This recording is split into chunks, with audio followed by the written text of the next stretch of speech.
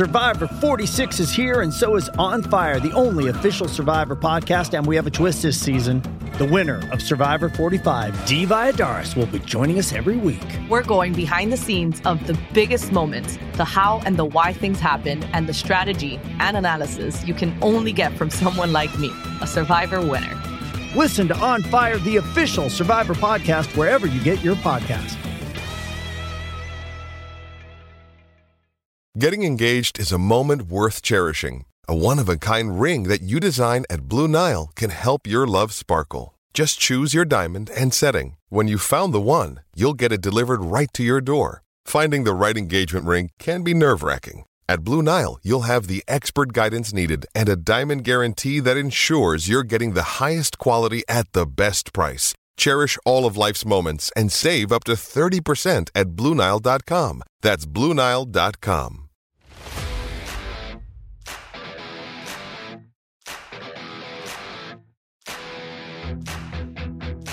Hello and welcome to the PFF Fantasy Football Podcast. I'm your host, Ian Hartitz, coming to you from the friendly confines of my mom's basement. No PFF studio here.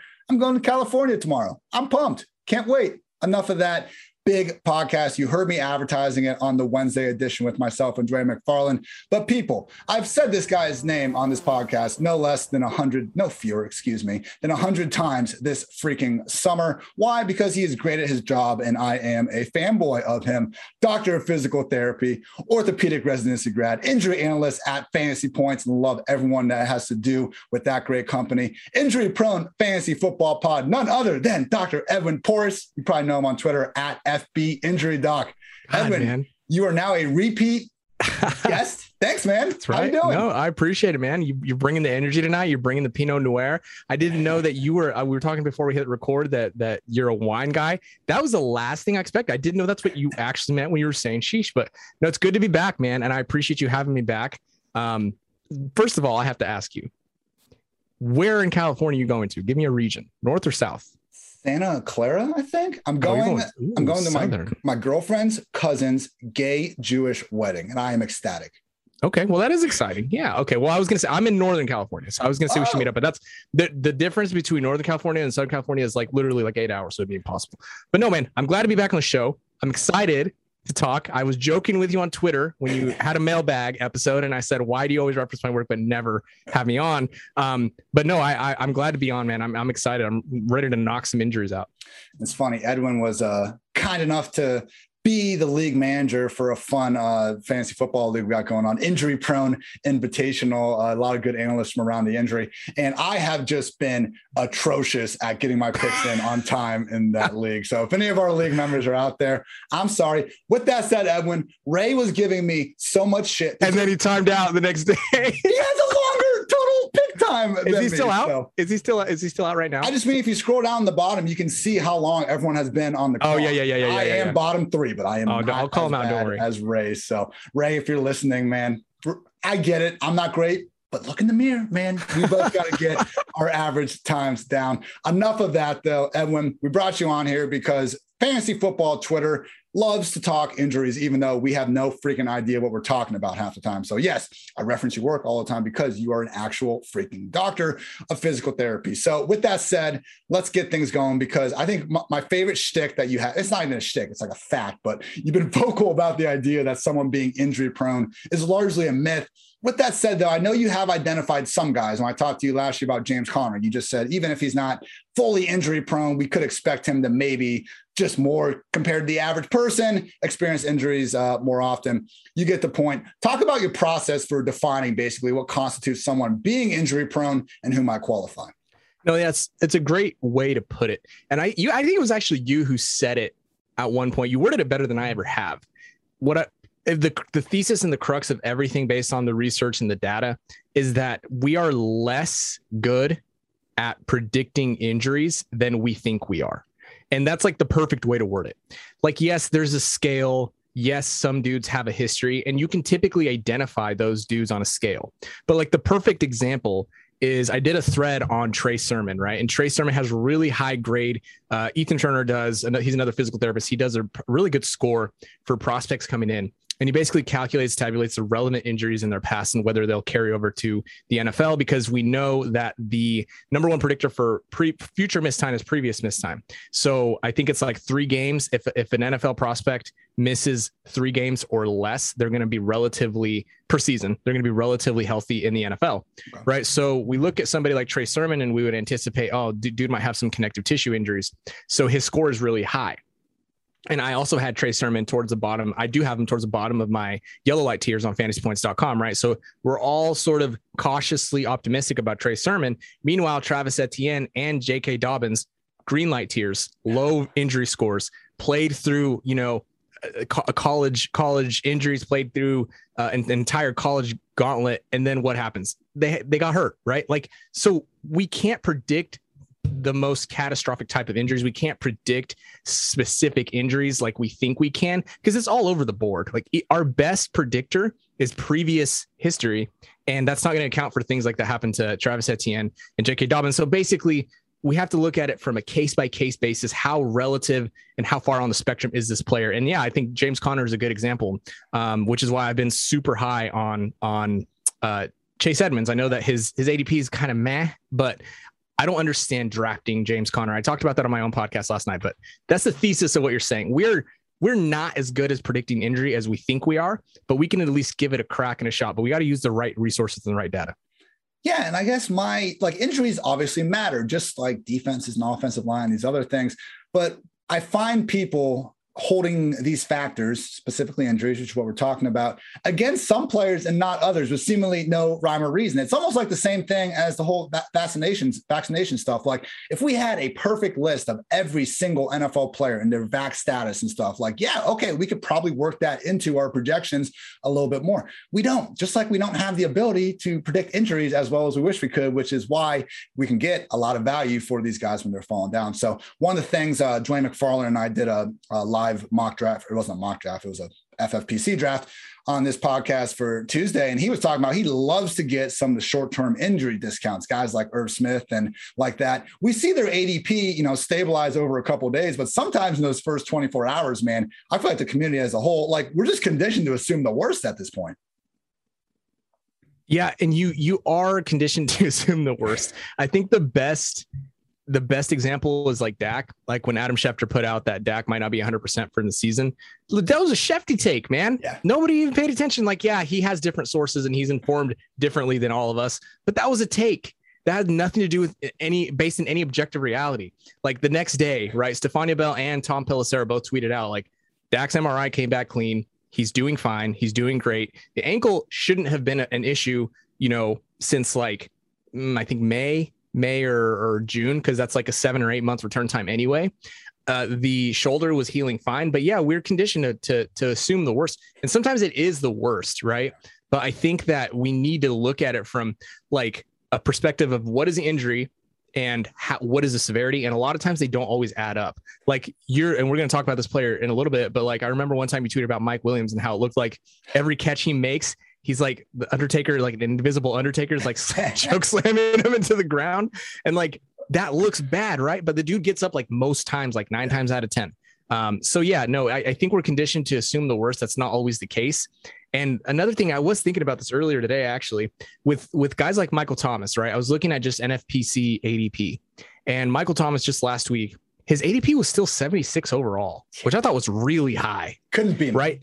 But now that he's going to be on the pup, I'm sure that'll plummet to below, like, I don't know, maybe not 150, but like, it's going to be in the hundreds, right? So like, fantasy managers are conditioned to take big swings left, big swings right, and the advantage is right there in the middle, right in that sweet spot. Yeah. And, one of the points I really try to just hang my hat on is difference between someone being injury prone, which, as we've talked about, like, isn't really even a thing, and someone already being injured. Like, if we're talking about a guy like Michael Thomas that now has to come back from this injury and stuff, I'm fine putting more stock into that. Just get your baseless. Every time I tweet about Joe Mixon, telling me it'll be a fun 2 weeks, get that out of here, people. You've heard it from a doctor himself.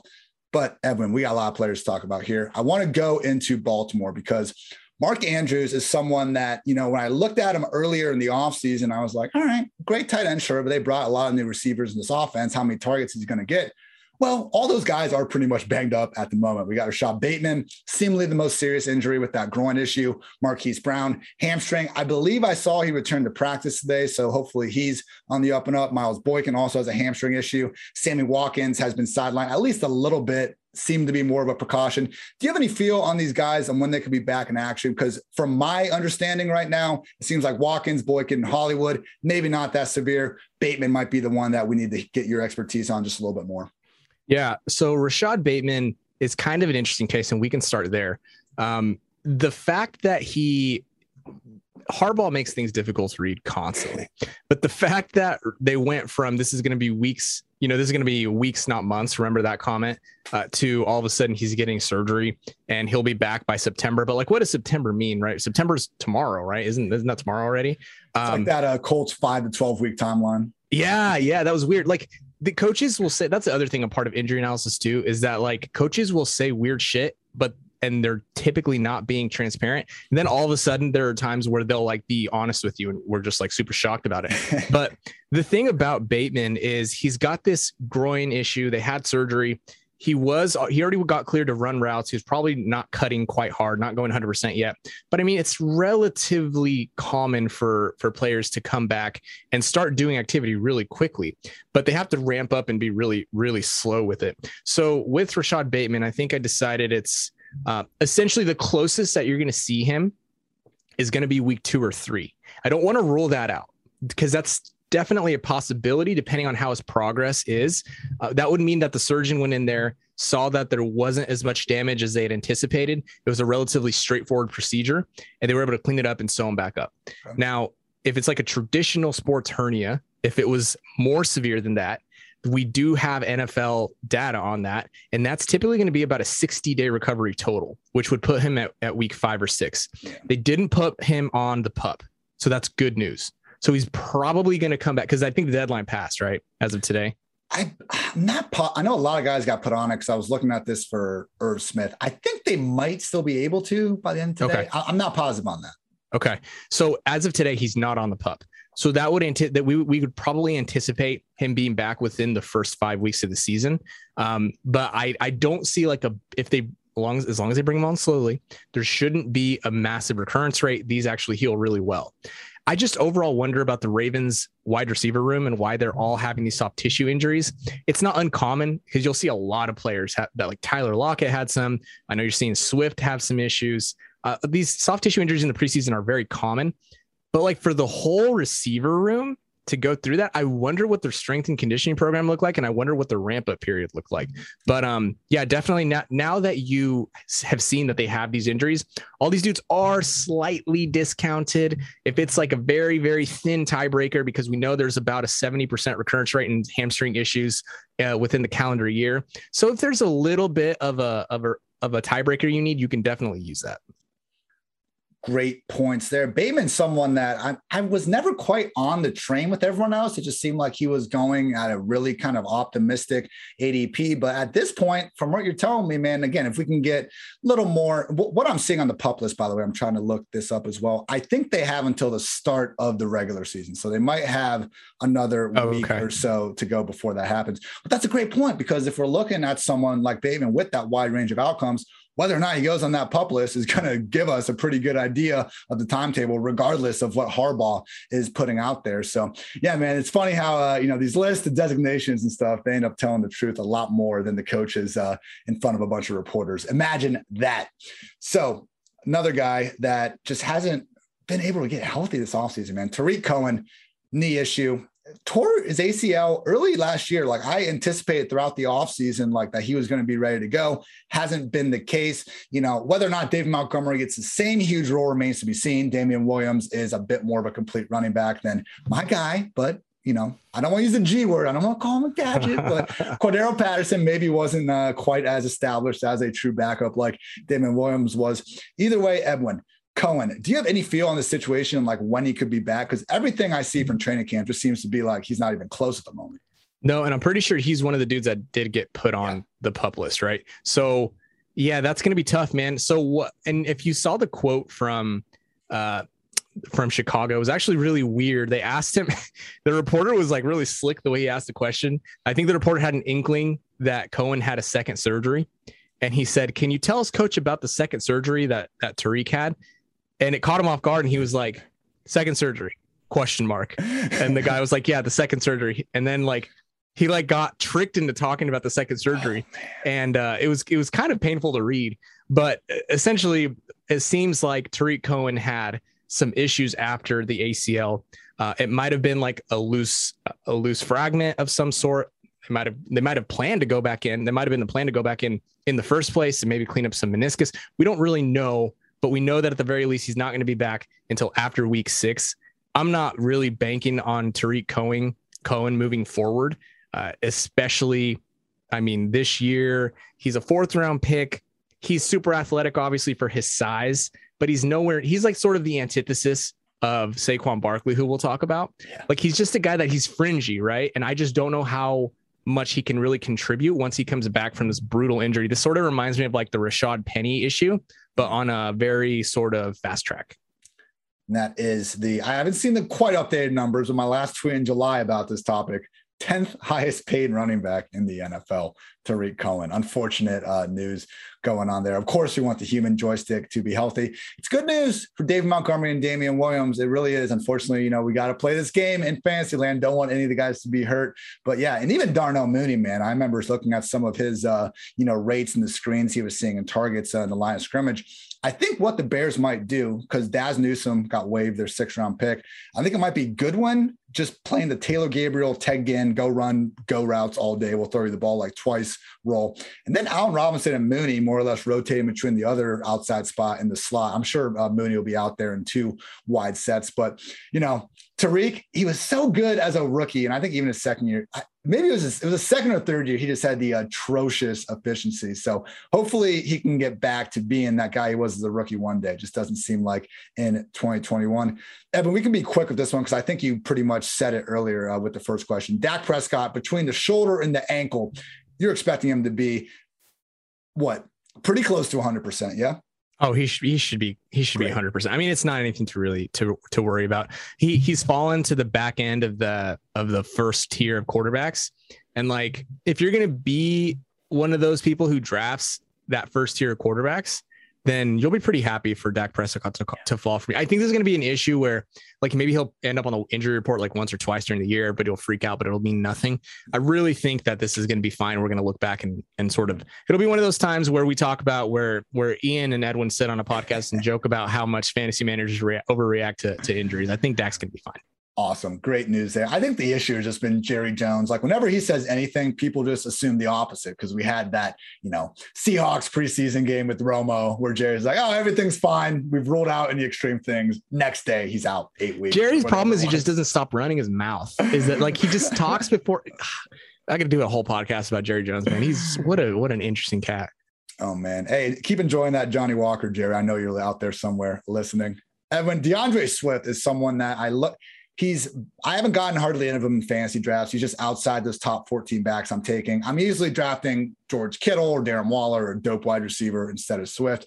With that said, man, you just talk about, and it was funny, last preseason, Kerryon Johnson said this. He just said DeAndre Swift can move in ways that I can't. He's this special athlete. It's well, bro, even if that's true, don't spell it out for your own coaches to decide that. Anyway, if Swift doesn't have that, that special, just ability to be himself, I do somewhat worry if he can meet ADP, potentially sharing a backfield with Jamal Williams.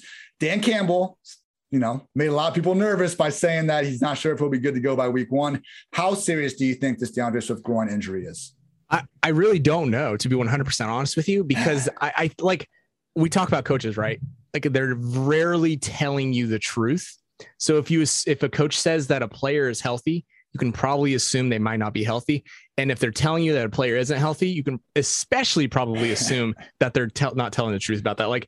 Just like the Giants are slowly, I'm doing quotation, air quotes, slowly bringing Saquon Barkley out. He still has hurdles to pass.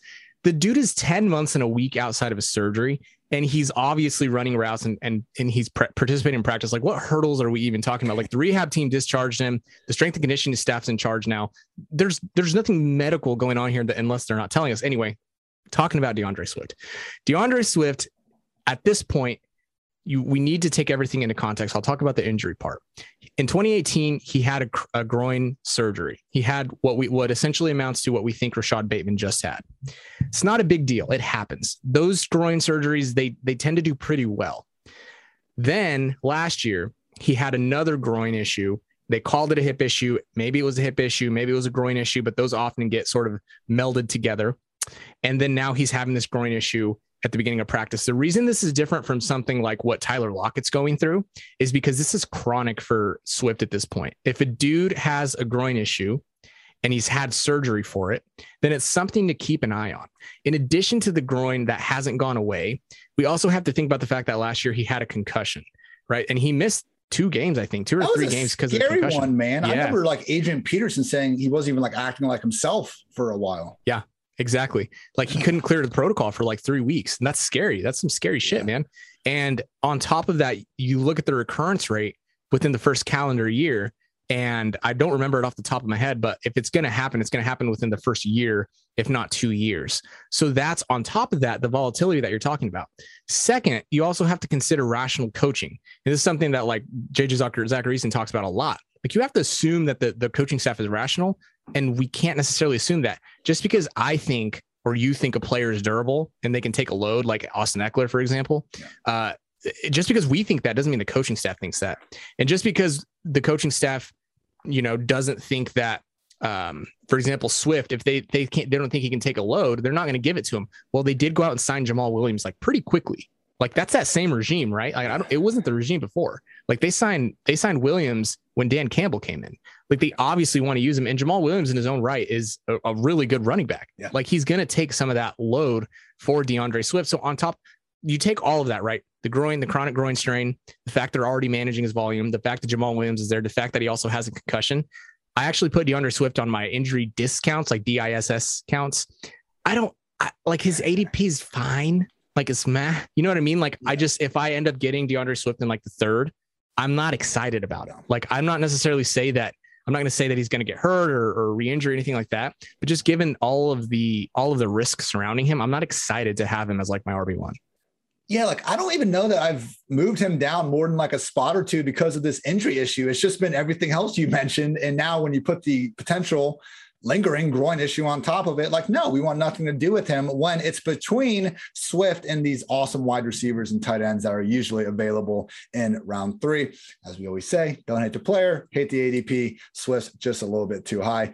Edwin, I had Saquon further down the list, but like we're going to end up talking about him every bullet otherwise. Main event, let's go. Saquon Barkley injury. Please tell the people that even though some might say having 41.7% of your underdog drafts have Saquon Barkley in it, even though I have an irresponsible amount of exposure to Saquon Barkley, tell the people why we should expect him to be out there near his full self in week 1.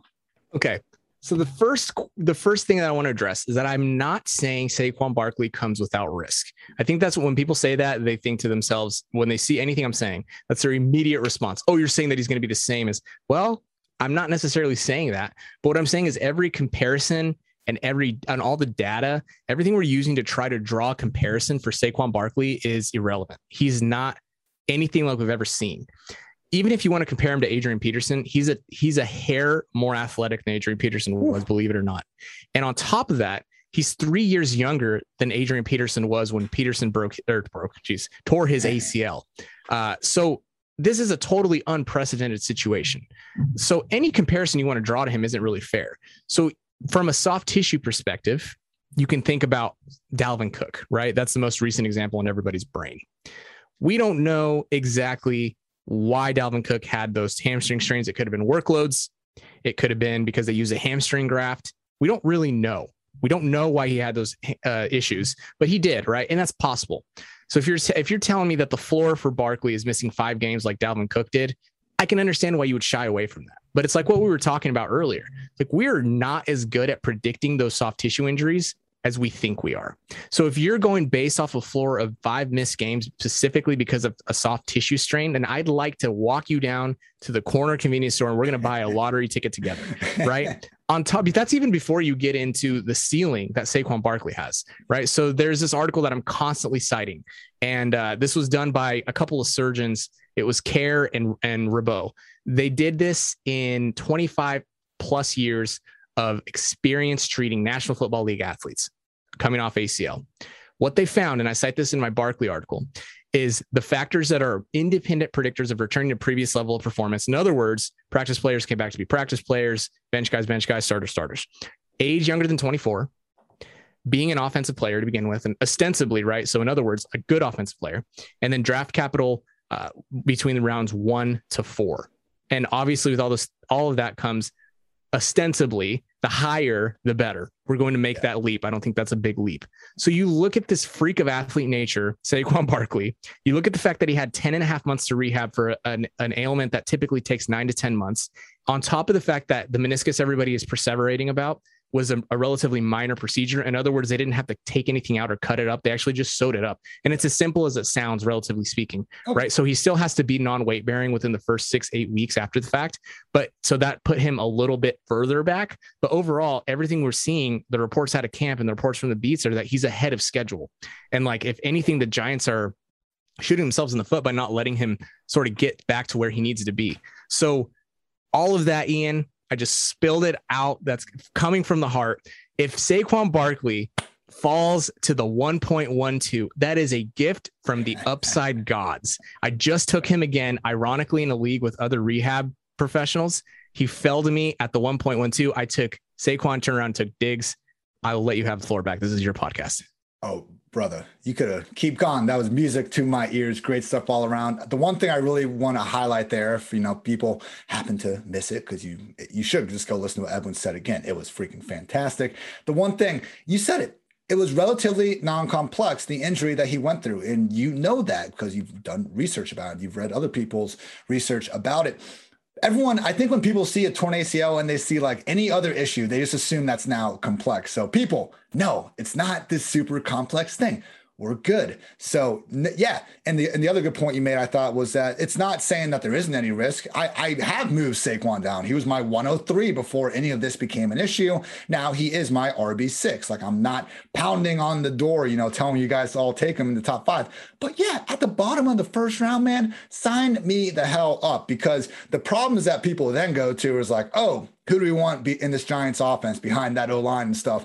Like, what do we think? How do we think James Robinson did so damn good last year? Is it because he's just this generational sensation? No, he had the 3rd most touches in the league before he got hurt. A workload that Saquon will push for again if he's healthy. So great stuff all around. And people, please, if you want to take someone in place of Saquon, okay, but just make sure you're doing it for the right reasons. Let's go. For the love of God, please don't take Austin Eckler or Nick Chubb before you take Saquon Barkley, especially in PPR, right? I mean, unless you disagree, Ian. Aaron Jones is the only one I think there's an argument for. Those guys, yeah, agreed. 100%. Yeah. I'm on board there. 100%. All right, Evan, we got some other guys here that, Saquon rant, I wanted you to go for an extra 10 minutes if you had it. These guys, if you want to shorten up for us, just tell us the good or bad. That is fine. So Carson Wentz just can't stay off the injured list. Now he's there with COVID. Obviously, this foot issue was a problem too. I guess I found it interesting that he had this foot injury with the long timetable that we were joking about earlier. And then he comes back and they were just like, oh yeah, he looked good. Like, we're good to go. Wentz, the only reason he was a somewhat acceptable streamer for parts last year was because of his rushing ability. Like, assuming he gets off the COVID list before week 1, could we see like a limited Carson Wentz early in this year? Because that could be horrific. It's really hard to know until he gets out there. But the fact that he was already going to practice this week lets me know that he's probably okay. Now, we talk about relatively minor procedures, right? There's no such thing as a minor surgery ever. But if you put things on a scale, just like everything we talked about before, this was a relatively minor procedure. It sounds like he had just a literal piece of bone hanging off his 5th metatarsal. They went in there, they either shaved it off or plucked it. They sewed it up, they cleaned it up, they gave it a kiss, put a Band-Aid on it, had some milk for dinner that night, nice warm chocolate milk. He's probably going to be okay. He's probably going to be fine from like a mobility standpoint. Okay. Now, Obviously, I can't say that with confidence, but I don't think they would rush him back from these timelines. The reason this timeline is so wide is because it could have been one of those scenarios that I mentioned earlier where the surgeon gets in there and is like, oh shit, this was worse than we thought. Because MRI doesn't pick up everything, but it wasn't. It sounds like it was the opposite. It sounds like it was less severe than they had anticipated. So that 5-week timeline is actually probably turned into like 5 to 8. And he was on track for that. So it's not super uncommon to see that in relatively minor procedures. I will say I'm cautiously optimistic from a mobility standpoint. He's going to be okay. I'm not as concerned about Carson Wentz's mobility. Good news with Tevi on IR and Kelly and a couple of the other guys on the COVID list. Your boy Swag. Do you share the same sentiment about Quentin Nelson? From my understanding, he suffered a very similar injury.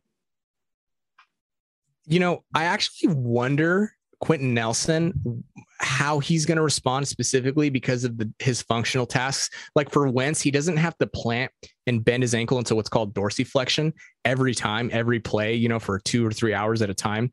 And so that could sort of cause issues down the road if Nelson doesn't allow that to heal, like stepping back into pass protection, having another 300-pound dude, you know, land on your foot. So I would be a little more cautious if I were the Colts in terms of managing his loads, but he's not. Where's he at this point? Because honestly, I haven't kept up enough with him. I think he's come back fine. I think he could be on the. They had like 3. I thought he was on the COVID list too, right? Right. They have like 3 linemen on the list right now. It's bonkers. It's actually Ryan Kelly. As much as I love my guy Swag, center Ryan Kelly's on it. No team will sign Swag Kelly, but that's okay. Continue. No, I was just going to say that I wouldn't be too concerned necessarily. It could be something that crops up for Nelson down the road, but I mean, if he's out there, he's out there. It's kind of ironic that they both had the same foot issue, but here we are. It was funny when I had Kevin Bowen, fantastic Indianapolis Colts beat writer, on the podcast for our 32 for 32 series. I brought up like Swag Kelly and he just kind of started laughing. And I was like, what? And he's like, every SEC fan just always wants to ask about Swag Kelly. So aren't you Ohio State? You're not even an SEC fan. I just have a soft spot for some of these like guys like Johnny Manziel. Like, I don't like, is Swag Kelly a knucklehead and has he done some really dumb things? Sure. Has he actually hurt anyone? No. And I feel like people have this weird vendetta against him. Like, okay, he got way too hammered and walked into some random person's house. Like Tom Brady did that in Tampa and we all had a good laugh about it. Yeah, so. No, dude, it definitely depends on who you are when it comes to stuff like that. Definitely. Yeah. So I think we should have 2 groups of like off the field issues, man. Give me like the true pieces of shit in one, and then give me the guys that took PEDs or, you know, just went out and partied too much in another, for sure. Maybe 3 groups. We'll see what happens down the road. Clyde Edwards-Helaire managed to return to a full practice a week ago. And then we got some good news for him that Darwin Thompson was released seemingly as a boost of confidence that CEH will be good to go for week 1. Are you at all concerned about lingering issues from this ankle issue? No, because Andy Reid came out and said it wasn't a high ankle. And then I think Schefter reported it wasn't a high ankle. You can get banged up without it having a specific diagnosis and specific structures involved. And that's probably what happened with CEH. So I wouldn't be too concerned with his ankle injury whatsoever. I won't belabor the point. I'm not worried. Fantastic. He remains in my top 14 backs. I'm okay taking him in round 3. I probably still would prefer Waller Kittle. I'm usually getting the anchor man. I'm going dope wide receiver, tight end, and then a bunch more wide receivers. But I think Clyde fits that bill. If you go Kelsey, maybe a dope wide receiver and Clyde, I think that's a great start for your draft. Irv Smith. Unfortunately, like the late round tight ends have been dropping like flies throughout this preseason. He's got a meniscus injury that will require surgery. Electric moment on the Wednesday edition of this podcast. I found out Chris Herndon got traded to Minnesota, live recording. But that aside for a second, Irv Smith, when do you anticipate him being able to come back to action? And could you see him being limited once he gets back? So the less likely scenario is that this is a 2 to 4 week minor scope. Otherwise, they wouldn't have specifically mentioned meniscus. Otherwise, it could be 2 to 4 weeks. The next most likely scenario, since they said, a chunk of time, I think it was Jesse Palmer reported this, right? Chunk of time. Mm-hmm. This is likely going to be a repair where it's going to require 6 to 8 weeks. If you think about I know we canceled him and he remains canceled. Darius Geis, he had this specific injury right before, I think it was another MCL after that. Like it was nuts, but he had a meniscus issue and that took him about 6 to 8 weeks to come back from. I think he came back like week 8. So I think this might be what it looks like and what it is for Irv Smith. And you hate to see it because, if he rehabs too quickly, if he tries to get back on the field too quickly, this can sort of, if the tissue healing isn't allowed to take place, and he can sort of re-aggravate it. And he is at a higher risk now to re-injure that specific structure, just because it's a weight-bearing structure. It's basically like the brake pads between your knee, your tibia, and your femur. So constantly running and compressing it can cause some damage, especially if it's so fresh after surgery. So I'm hopeful that it's, a minor issue, but it more than likely is 6 to 8 weeks. And another scenario that's possible, if they get in there and it's bigger, it could be season ending. Like, this could be like a 6-month thing. So we don't know for sure. We're going to assume, based on the specific wording of the reports, that it's going to be a 6 to 8 week thing.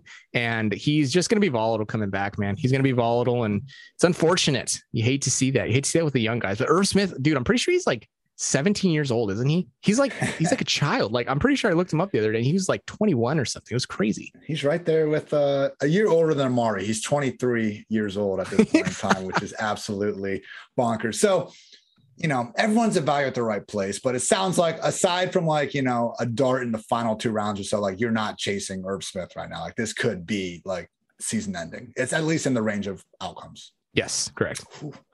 Sheesh. Okay. Another late round. Some of you thought he was an early round tight end. Evan, I think I saw a tweet from you at some point where it took you a little while to come around on Evan Ingram. And I was out on him, not even because I think he's bad necessarily, but when you bring Golladay, Tony, and Rudolph in the same offense, I just thought he was going to have a hard time seeing the volume. Anyway, I believe he's dealing with a calf injury. We also got Kenny Golladay with a hamstring injury. What are your expectations for both these guys? And do you have any sort of a timeline in mind?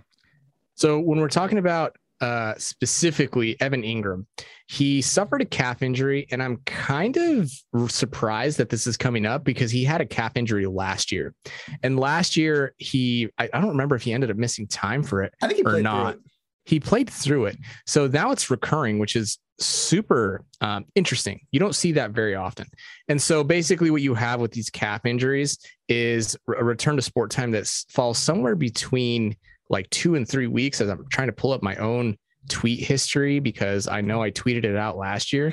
Here it is. Yeah. So the mean return to time to play was 27 players was about 17 days, with a standard deviation of 14.6. So take the day that Evan Ingram was injured, tack on 17 days at least, and that's likely his return time. I don't remember the specific days, but yeah, that would put his week 1 availability in jeopardy for sure. And if they don't rehab it, then it could definitely come back to bite him. And Evan Ingram, until last year, was actually a dude who couldn't stay on the field. He had MCL issues. He had a concussion issue. He had the Lisfranc. So it was actually cool to see him play and be available for all 16 games. And unfortunately now he's getting a soft tissue injury, which is not uncommon, but when it's him, your ears perk up. 109 targets, 16 games. Like, if you would have told anyone that Evan Ingram was getting that in 2020, he would have been like an easy top 6 pick at the position. Unfortunately, Clapper's going to clap, just didn't quite work out. What about Kenny Golladay? Because he's someone where I saw him going, as like an upside wide receiver 2, at least like, close to the top 20 range. I was not in on him there, but as I see him starting to go like outside the top 30 in some of these drafts, I have been scooping him up. Have I been making a big mistake, Edwin, or will Golladay be back sooner rather than later? I don't think you're making a huge mistake. I definitely look at Golladay in a very similar lens to the way that I look at Swift. Like, there's managing Swift's workloads. This is a chronic issue. There's competition in the backfield for Swift. It's just not a really sort of a messy situation. Then on top of the offense, you got Daniel Dimes throwing interceptions, on rookie mode in Madden. Like, he's just not, the whole situation just sucks. Yeah. It's not surprising that they actually have bubble wrapped him. When dudes get soft tissue injuries, they get bubble wrapped in the preseason. That's common. So again, you do have the recurrence rate that you are concerned about. So if that's something that you're worried about, again, that's a tiebreaker. But when it comes to Golladay specifically, I think this would have been like a 2 to 3 week injury otherwise. The real tell is going to be when the first injury reports come out next week. It's actually going to be a week from tomorrow. Everybody who's still LP on Wednesday, okay, check. They're still LP. If you get to Thursday and it's dudes like Swift and dudes like Golladay and dudes that we're worried about and they're still LP, especially if they're DNP, that's when you start to worry. But I expect them to be back. I especially expect Golladay to be back, but I'm not necessarily convinced on Ingram yet. It's a great point about the practice statuses. As someone that, got my start in this industry doing a bunch of news, you learn pretty quick, like what injury statuses really matter and which ones are, hey, this guy is a veteran. Like we're just not going to put him through a full practice on Wednesday. Nothing infuriated me more last season than Roto World having to tell us every single Wednesday that AJ Brown was not practicing. We get it, guys. Now, it turned out that he was dealing with some fairly serious injuries, but at some point, like we see these players, Juju Smith-Schuster or someone, I think it was limited every single Wednesday throughout the year. Pay a little bit of attention to it and you'll realize that, yes, Thursday, if we don't see stuff getting back to normal, that's when the red flag goes up. Hunter Henry, he's been another guy where we had the injury early and it didn't seem to be ridiculously serious, and maybe it's a situation where they just said preseason bubble wrap, we'll see what happens. Do you think the Patriots have their Boston TE party ready to go in week one? By the way, Jonnu Smith was the first one I saw come up with that name. I gave him credit, and Patriots Nation came at me and they said no, that was Gronk and Hernandez back in the day. Piss off. Yikes, I don't know why you'd want to claim that one. Oh well. Patriots fans are weird. Patriots fans are weird, man. Like there's some weird cats. Sorry, Patriots fans. We love you. Some of you are weird. All right, man. So here's the thing with Hunter Henry. We don't know specifically what happened. He's still not practicing, right? I didn't miss anything. I believe he's not. Okay. So we don't know. This was 2 weeks ago or so, 2 or 3 weeks. What I think happened, and this is again, speculation based on my history with, observing athletes and knowing mechanisms of injury, since it was during he shed his red non-contact jersey today. Oh, okay. So that's good. That's a good thing. All right. So that's good. So what likely happened, or what maybe happened with him, is he was in a blocking drill. He put his arms up, tried to block a lineman. His arm got pushed backwards into the shoulder socket, and it didn't necessarily dislocate, but it might have damaged some of the tissues holding the shoulder in place. It's as bad as it sounds. I'm actually treating a football player for that exact thing right now. And they're brutal and they stick around and they're gruesome. If that's what happened, you don't necessarily worry for like anything catastrophic if it was a relatively minor incident, and it seems like it was. But he might be struggling to get through, over anything overhead, which is obviously important for tight end, and anything blocking. So I don't know how much inline blocking they're going to use for him. But yeah, this does increase Hunter Henry's volatility a little bit, especially if it's that. The other issue or potential thing would be if he just landed on the tip of the shoulder in the middle of a blocking drill, but I'm not entirely convinced that that's what happened. The 2 or 3 weeks matches up with what you see with subluxation, dislocation injuries. He's already back. I don't think it's going to be something that holds him back too much, but I think it's enough that if you're choosing between Henry and Jonnu, I'd probably lean Jonnu, just because you don't know what's going to happen with this at this point. And the Patriots are so mum on injuries, it's hard to know. I think that's a great call. Again, tiebreakers, people. Henry, Jonnu, we've had them next to each other the whole time. Give the nod to Jonnu. Elijah Moore. Oh, man. If you're like a fantasy analyst and you're not high on Elijah Moore, like, I don't know what you're doing. It's just a cool thing to do this summer. What all the cool kids are doing. Quad issue. We were getting all sorts of fluff about him and Zach Wilson balling out throughout training camp. And then we actually saw Zach Wilson start doing some of that in the preseason. Obviously, Corey Davis is beginning to hype. Edwin, could it be a blessing in disguise that Elijah was hurt because now we can still get him at a discount? Or do you think this injury is something we should continue to be concerned about? No, don't be concerned. Don't Let's be go. worried. It sounds like he just like landed wrong or some shit. You could like have bad gas and in the NFL, you'll get an MRI. Like people will send you through a tube just to send you through a tube. Don't worry about it. It doesn't seem like it was major. He's back at practice. Like it's a contact sport. People get hurt. People get banged up. They get nicked up. I wouldn't be too concerned about it. Curtis Samuel, another guy with a groin injury. His ADP has been plummeting. I see some people starting to buy the value. It is a tricky injury. I think you've kind of made that clear. Any feel for when Curtis might be back to his usual self? Curtis Samuel is an interesting case because he has been dealing with this since June. So really you can put this into a couple of buckets. The first bucket is this was severe and maybe they were trying to avoid surgery, but they didn't want to avoid surgery so that he would be able to come back, sort of Deshaun Jackson 2019 style. Okay. And they're just taking their time with him now.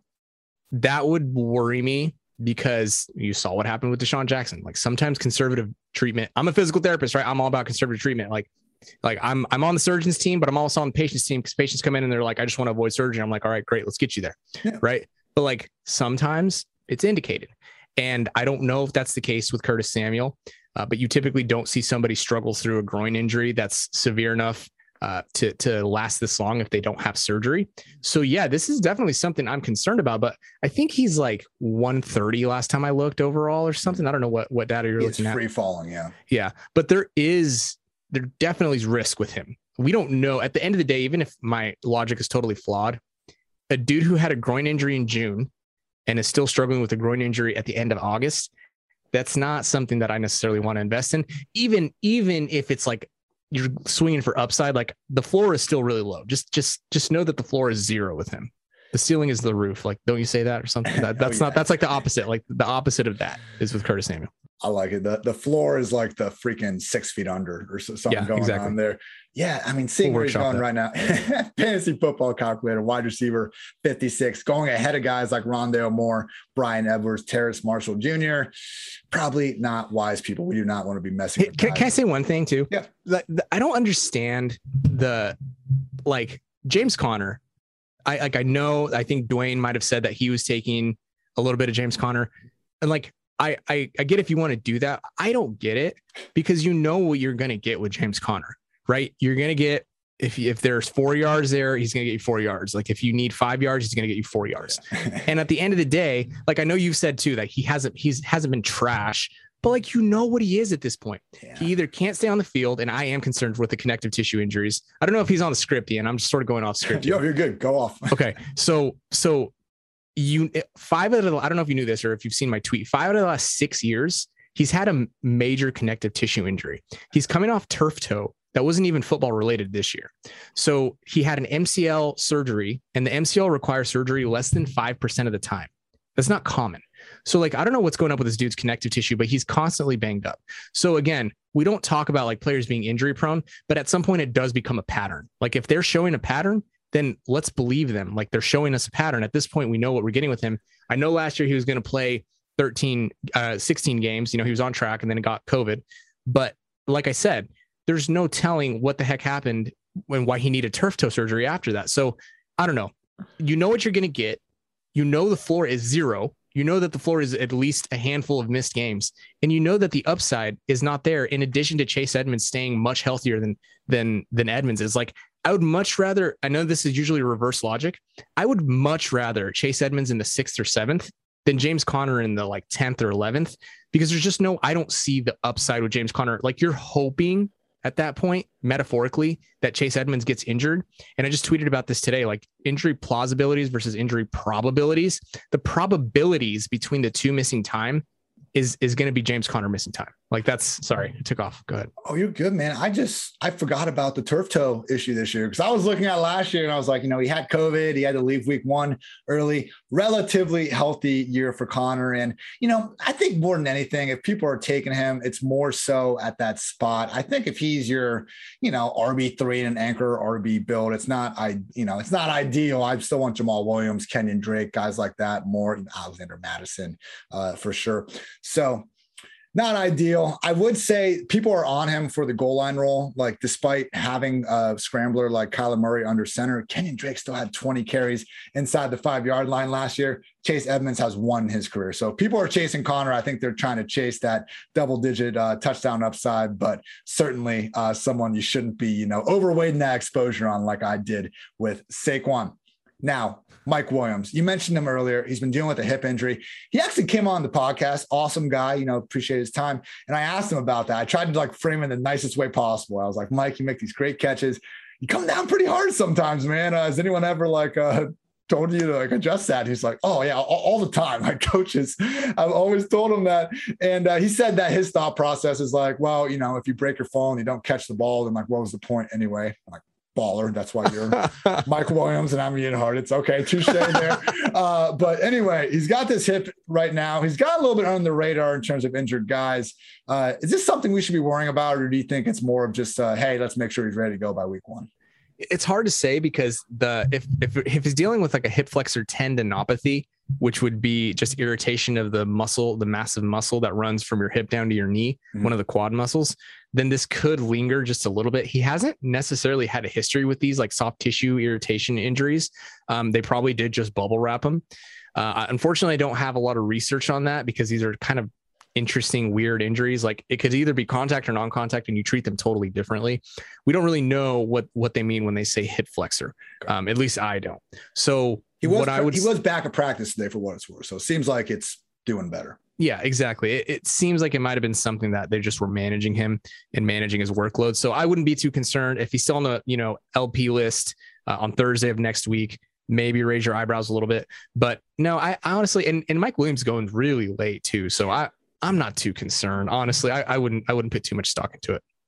Yeah, for those didn't see, Tyron Johnson got waived, which was fantastic news for one Josh Palmer. So keep an eye on Mike Williams, but we might actually get that Palmer, Williams, Keenan Allen through wide receiver rotation a little bit sooner than we thought. Palmer's not someone you need to prioritize. Maybe in those DFS streets, though, if the price is right.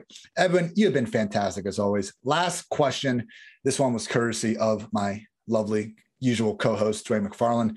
TJ Hawkinson, Justin Jefferson, Marvin Jones, they all have minor AC joint issues, seemingly. Any reason we should worry about these guys?